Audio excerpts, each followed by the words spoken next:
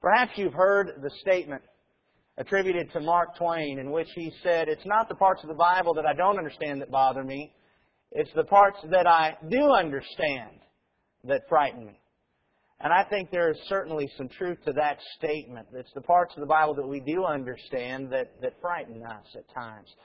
And this morning, I presented to you what I thought was one of the most powerful verses in all the Bible. This evening, I'd like to present to you what I consider one of the most frightening passages in all of the Bible. And as we study this passage tonight, we're going to be doing so through the preaching and the prayers and the songs. And so, I'm going to be doing the song leading and the preaching because it's going to be all interwoven in part of our lesson tonight.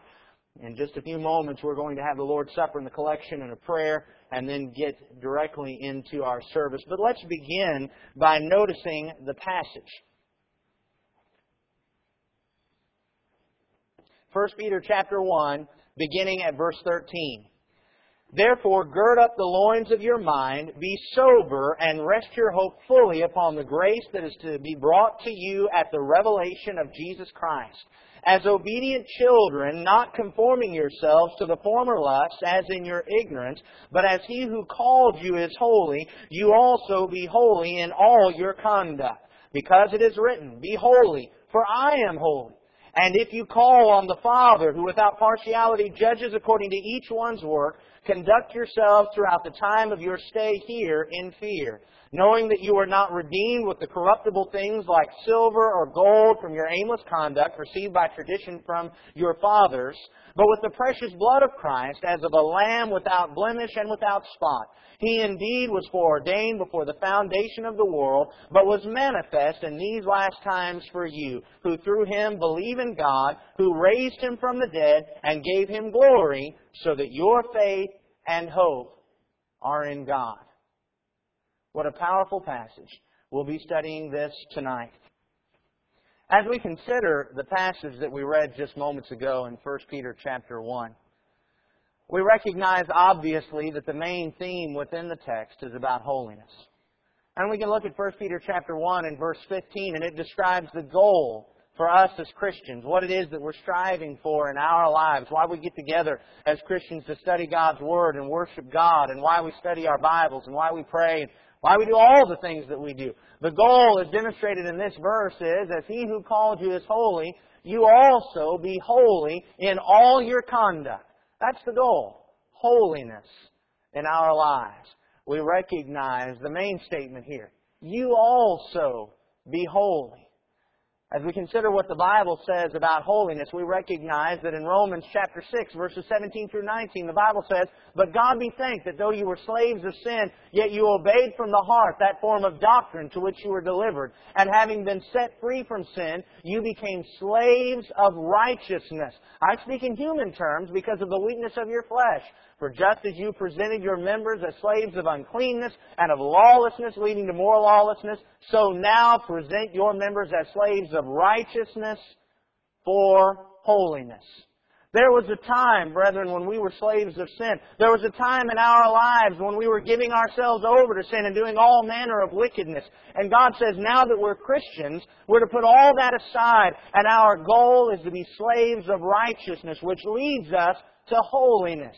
Holiness, of course, is the idea of being sacred, of being separated from that which is vain and which is vulgar, and to be set apart, useful for the Master, useful for holy things. But as we consider this goal, we recognize that in 1 Peter 1 and verse 15, it also provides for us the standard for our goal.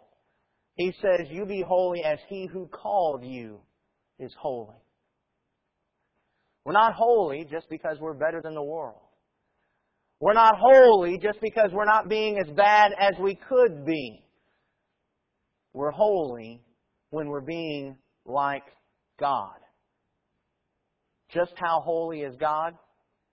Well, I'm going to let God speak for Himself on this matter. We've got several verses that we're going to go through quickly. I've got them all on the board to make it a little bit easier for us. Revelation 4 and verse 8. "The four living creatures, each having 6 wings, were full of eyes around and within, and they do not rest day or night, saying, Holy, holy, holy, Lord God Almighty, who was and is to come." Leviticus chapter 10 and verse 3. "This is what the Lord spoke, saying, By those who come near me, I must be regarded as holy. And before all the people, I must be glorified.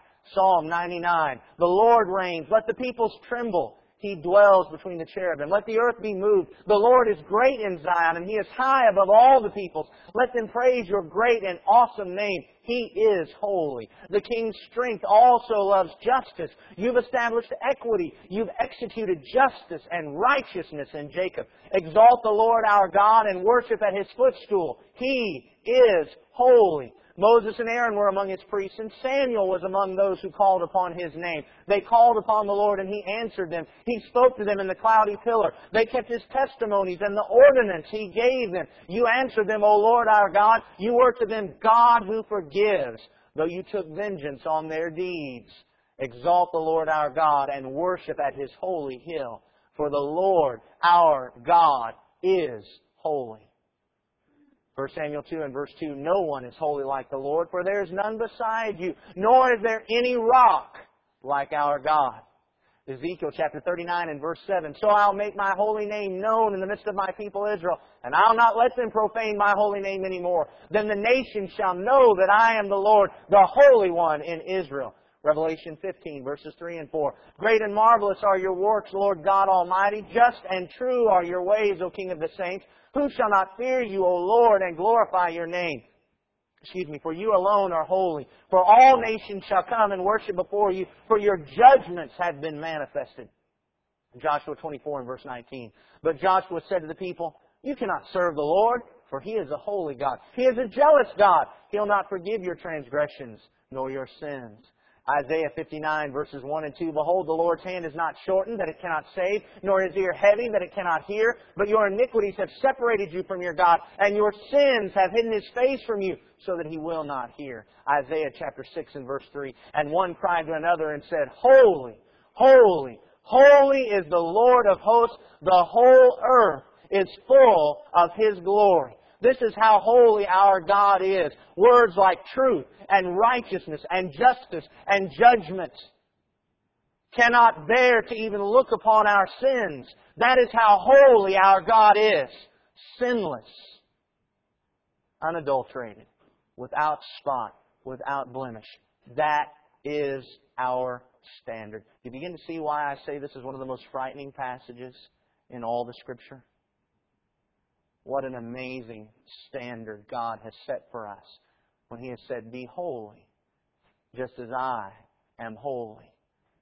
But further, He's also provided the scope of our holiness. Not only are we to be holy, not only are we to be holy as God is holy, but we're to be that holy in all our conduct.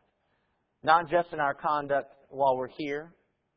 Not just in our conduct while we're at the men's meeting on Tuesday night. Not just as the groups are gathering or as with other Christians, but always. In everything we do. Every moment we spend watching the television, every moment we spend surfing the internet, every song we listen to on the radio, every movement we make with our bodies, the way we sit, the way we stand, the way we talk, the way we conduct ourselves at home, the way we conduct ourselves at school, the way we conduct ourselves on the job, the way we conduct ourselves when we're around other Christians, every single move we make is to be made in holiness, as our God is holy. That's the standard. That's the goal that we're striving for. I know none of us are there yet. That's why we've got this section labeled the goal. That's what we're working toward. But we must be working toward it. It must be our goal. We move from discussing the goal, which is, of course, holiness, as God is holy, in all our conduct. And we begin to discuss the reason. Why should we do this? 1 Peter chapter 1 and verse 16 said to us, Because it is written, Be holy, for I am holy. That's the reason. The number one reason. We're supposed to be holy because our God in heaven is holy. Peter here calls upon a statement that is repeated over and over again throughout the book of Leviticus, various forms of it. Be holy because I am holy. Be holy because the Lord your God is holy. Over and over again this is repeated in the book of Leviticus, the book of the law. in which, with minute detail, God demonstrated to the children of Israel the cleanliness and the different things that they had to go through in order to maintain cleanliness and holiness, to be one of His children. Peter calls on that language. Interestingly, there's one great parallel passage back in Leviticus chapter 21. If you look back in Leviticus chapter 21, we don't have any more long lists of Scripture, so you've got to look this one up. Leviticus chapter 21, beginning at verse 6. The Scripture there says, "They shall be holy to their God, and not profane the name of their God. For they offer the offerings of the Lord made by fire, and the bread of their God. Therefore they shall be holy." He's talking about the priests. They're supposed to be holy because they're making offerings to a holy God. It continues in Leviticus 21 and verse 7. "They shall not take a wife who is a harlot or a defiled woman, nor shall they take a woman divorced from her husband. For the priest is holy to his God.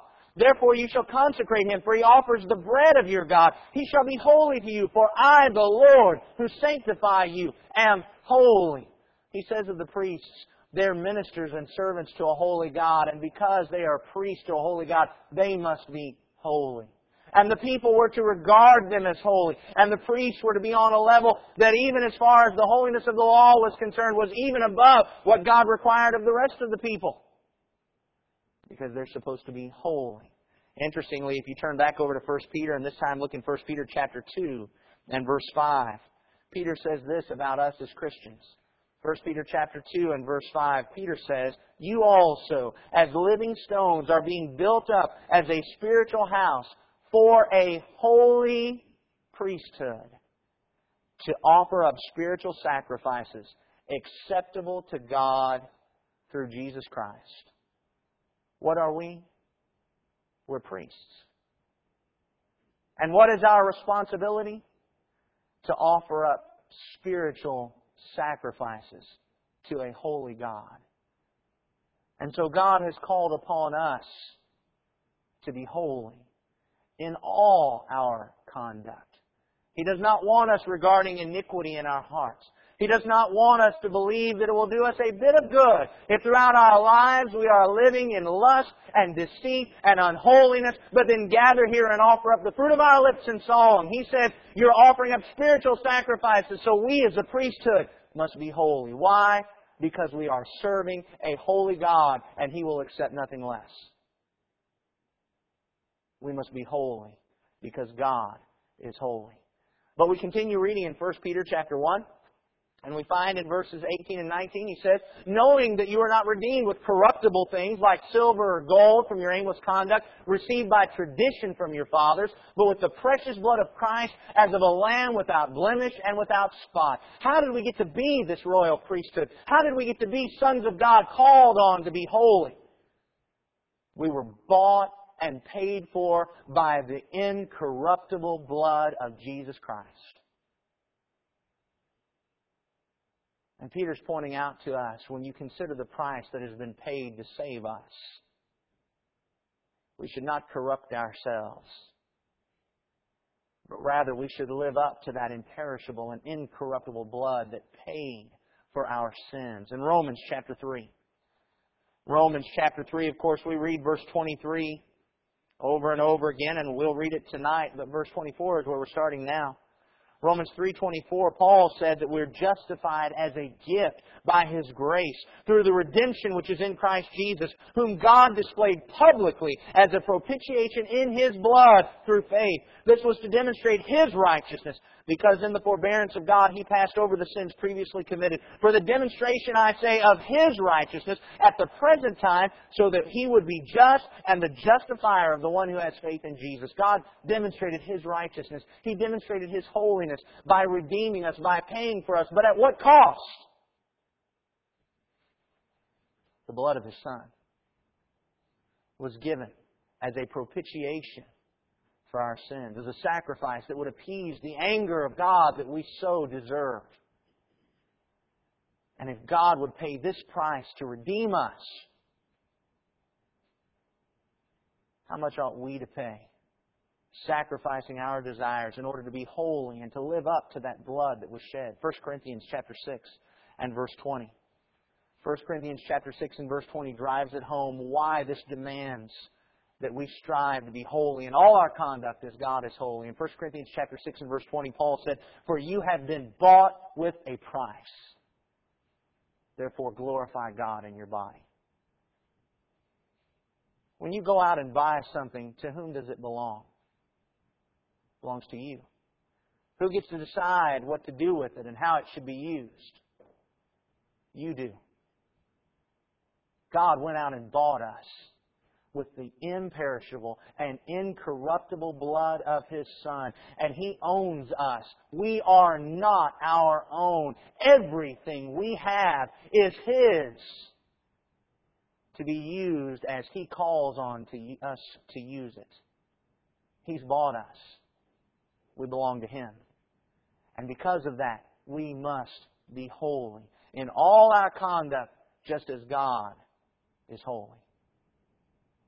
But we also go back to 1 Peter chapter 1, and this time verse 17, and we find a third reason. We should be holy just because God is holy. We should be holy because He has redeemed us with the incorruptible blood of His Son. And we should be holy because of what 1 Peter 1 and verse 17 says. "And if you call on the Father, who without partiality judges according to each one's work, conduct yourselves throughout the time of your stay here in fear." We have been bought with the blood of Christ. We've been adopted into the family of God. We are His sons and daughters. We are His children.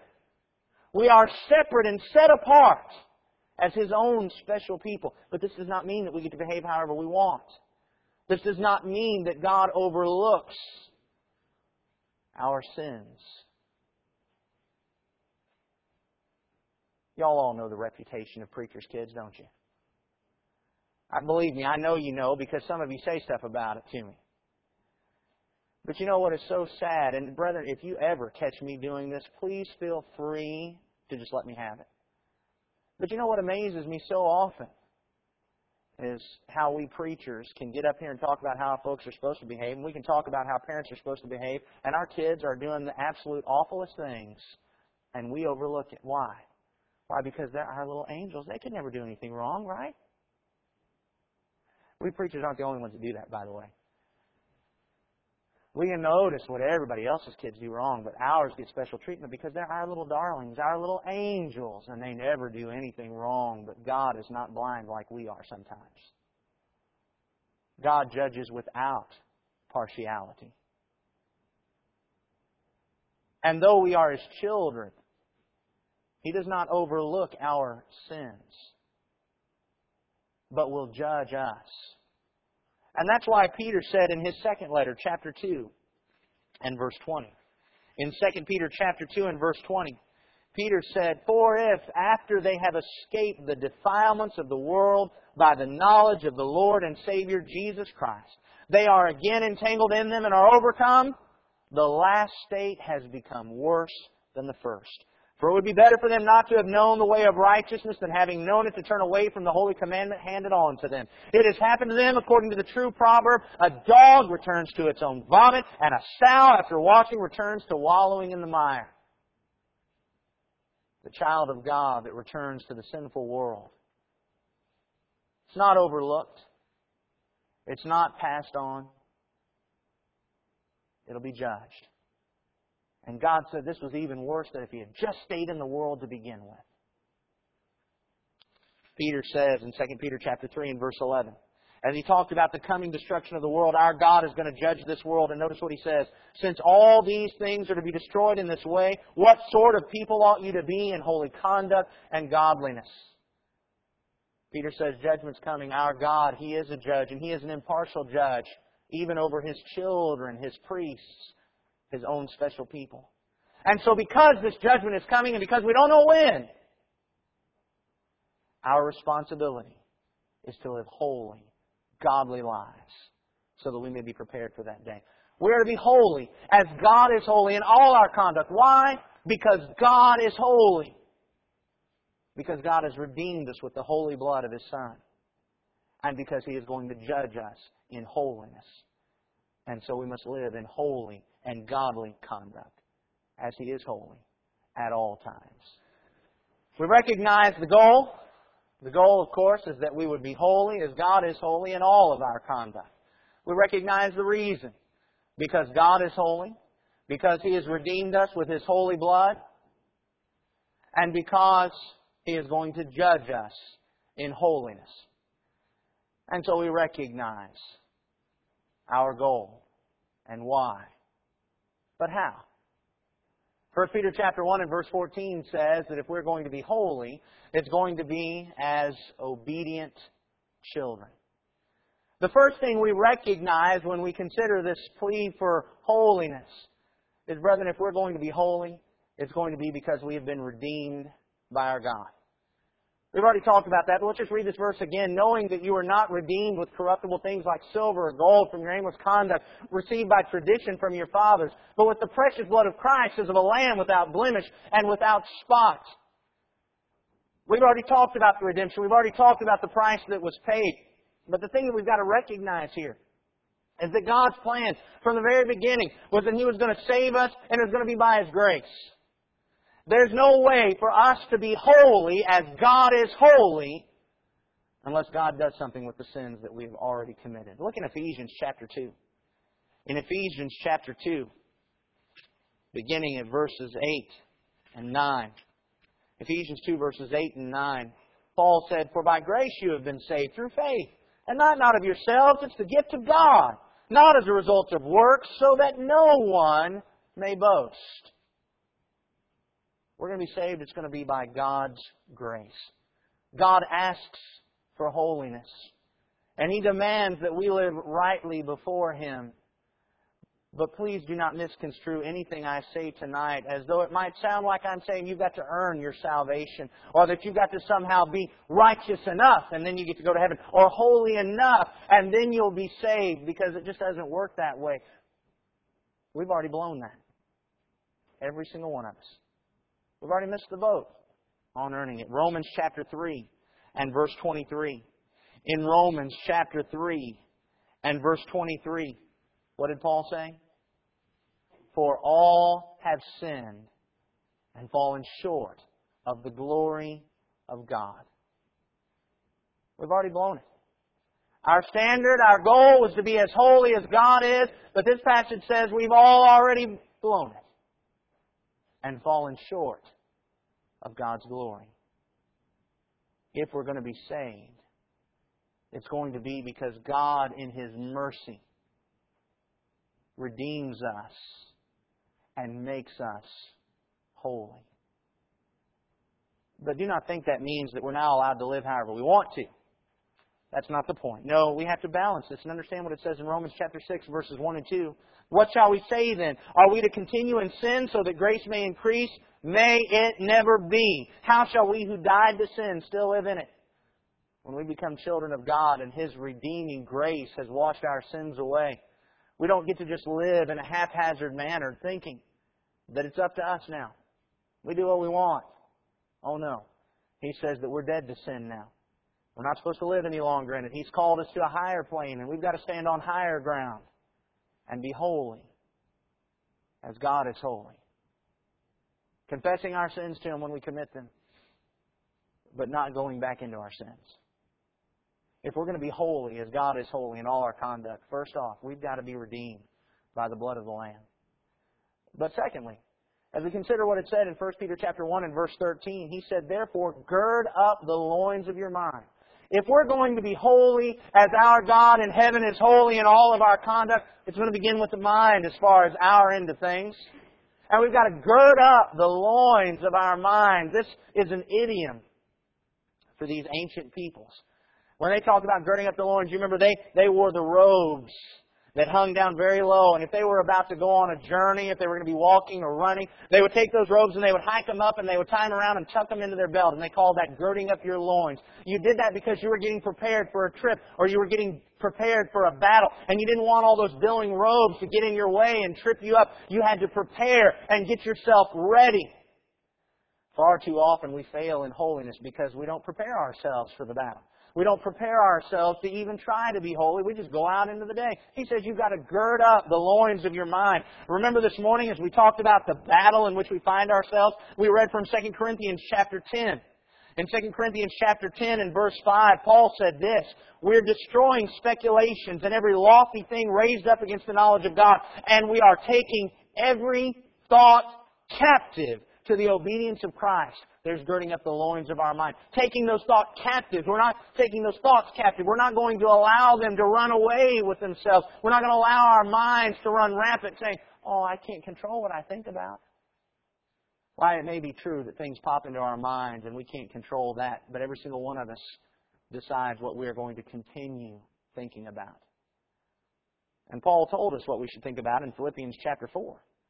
In Philippians chapter 4 and verse 8, Philippians chapter 4 and verse 8, Paul said this, finally, brethren, whatever is true, whatever is honorable, whatever is right, whatever is pure, whatever is lovely, whatever is of good repute, if there's any excellence and if anything worthy of praise, dwell on these things. That's what we're supposed to be thinking about. Good things, pure things, right things, trustworthy things, holy things. Spend your time thinking about those things. Put those things into your mind, and you'll be amazed at what happens with your actions. Matthew chapter 5. Matthew chapter 5, verses 28 and 29. In the Sermon on the Mount, Jesus said, beginning of verse 29, Matthew chapter 5, verse 29 and 30. If your right eye makes you stumble, tear it out and throw it from you. For it's better for you to lose one of the parts of your body than for your whole body to be thrown into hell. If your right hand makes you stumble, cut it off and throw it from you. For it's better for you to lose one of the parts of your body than for your whole body to go into hell. This is talking about girding up and getting ready. Cut off and get rid of those things that would hinder us and would get in the way. And focus on those things that's going to help us be holy. If we're going to be holy, we've got to gird up the loins of our mind. Further, with our mind, we've got to be sober. The idea of sobriety is the idea of clear and reasonable thinking. And in 1 Peter chapter 1 and verse 13, he pointed out that if we're going to live in holiness as our God is holy, we've got to be sober. You realize that in this positive command to be sober, we find, of course, the prohibition of anything that will take away from our sobriety, from our ability to reason and to think clearly. Evil companionships, drinking alcohol, mind-altering drugs, worldly distractions. The list could go on and on of things that would confound our judgment and our reason and our clear thinking. Peter says you be sober. Think clearly. Don't allow anything to get in the way. Don't allow anything to take the edge off of your ability to reason. Because then you won't have holiness. In 1 Peter chapter 5 and verse 8, we find another term that often goes along with sobriety in the Scripture. In 1 Peter chapter 5 and verse 8, Peter said, be of sober spirit, be on the alert. Your adversary, the devil, prowls around like a roaring lion, seeking someone to devour. Believe you me, the devil is on the alert. And he is looking for even just a moment in which we allow ourselves to be anything less than purely sober so that he might take advantage of it and cause us to sin. In which case, we're not reaching the goal. Gird up the loins of your mind. Be sober. But then he says you've got to rest your hope fully upon the grace that is to be brought to you at the revelation of Jesus Christ. If we're going to be holy as God is holy, we've got to make sure that our hope is founded in the right place. Romans chapter 8. In Romans chapter 8, beginning at verse 23. Romans chapter 8, beginning at verse 23. The Scripture there says, not only this, but also we ourselves, having the first fruits of the Spirit, even we ourselves groan within ourselves, waiting eagerly for our adoption as sons, the redemption of our body. For in hope we've been saved. But hope that is seen is not hope. For who hopes for what he already sees? But if we hope for what we do not see with perseverance, we wait eagerly for it. Our salvation is in hope. What this points out to us is that our salvation is not about what's going on right now, but it's about the future. Our hope is not that anything is going to take place right now in this world, but that sometime down the road, something is going to take place. At the grace that's going to be given to us at the revelation of Jesus Christ, we are saved in hope. This was of particular importance to the people to whom Peter was writing. They were being oppressed. They were being persecuted. And Peter was pointing out to them, don't put your hope in something that's going to conquer this nation that's persecuting us. Put your hope in the grace that's going to come when Jesus is revealed. It may well be that Peter had in mind for them specifically what was going to happen surrounding the destruction of Jerusalem. But even if that is the case, the principle still applies for us as we look around at what's going on and realize that our hope should not be fixed on anything that's going on down here. Our hope should be fixed on Christ and when He is revealed. And what's going to happen then as we are spared from the wrath of God and get to spend eternity with Him in heaven. And as Paul said in 1 Thessalonians chapter 4, we need to comfort one another with these words. How are we going to be holy?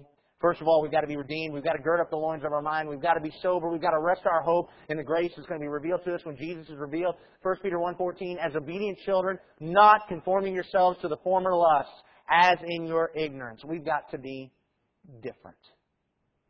If we're going to be holy as God is holy, brethren, we are going to stand out. We're going to be different. We're going to be different from folks in the world. We're going to be different from other churches that are not accomplishing holiness. We're going to be different. And folks will mock us, and folks will make fun of us. But he says, don't conform to the things that you used to do. You've now become someone new. You ought to be living in a different way. In 1 Peter chapter 4 and verse 3, he continued this theme. As he pointed out, for the time already past is sufficient for you to have carried out the desire of the Gentiles, having pursued a course of sensuality, lust, drunkenness, carousing, drinking parties, and abominable idolatries. So you've done all that. Brethren, we've spent enough time in our lives sinning. He says it's now time to make a change and to be different. We might say, yeah, but I was brought up in the church. I never acted like that. I never did all those really bad things. Well, notice what it says in Ephesians chapter 2, beginning in verse 1. In Ephesians chapter 2 and verse 1, Paul says, and you were dead in your trespasses and sins, in which you formerly walked according to the course of this world, according to the prince of the power of the air, of the spirit that is now working in the sons of disobedience. Among them, we too all formerly lived in the lusts of our flesh, indulging the desires of the flesh and of the mind, and were by nature children of wrath, even as the rest.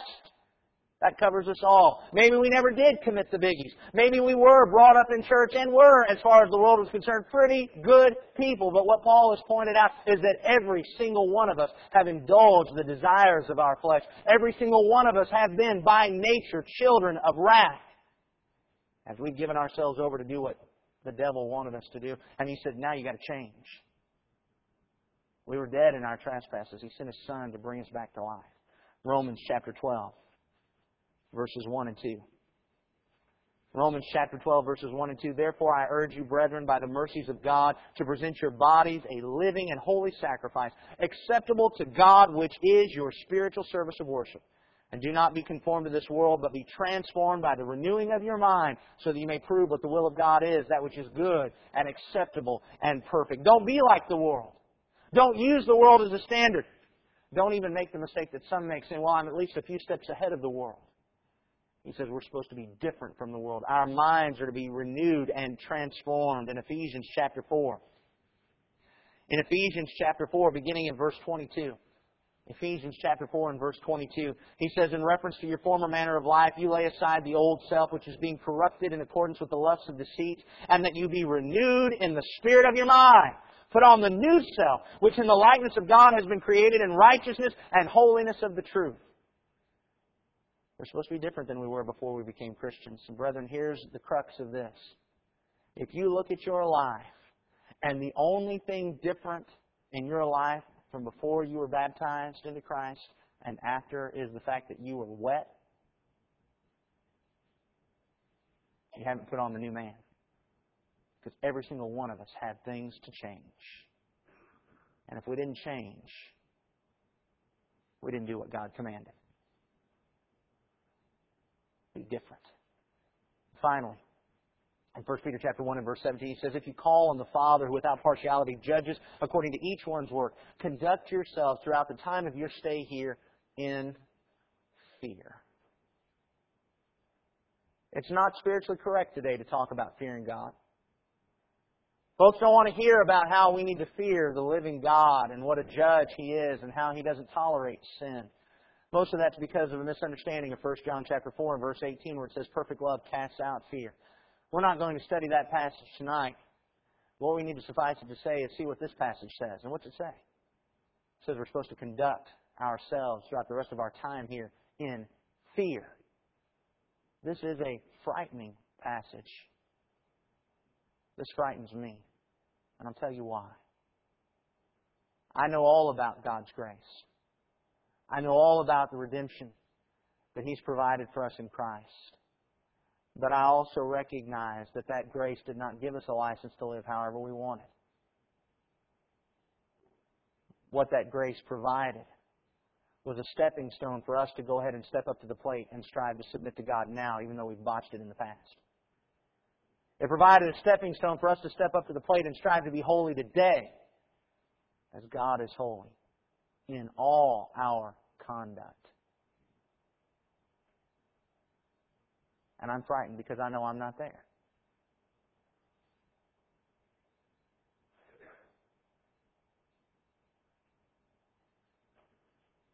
He says, conduct yourselves throughout the time you stay here in fear.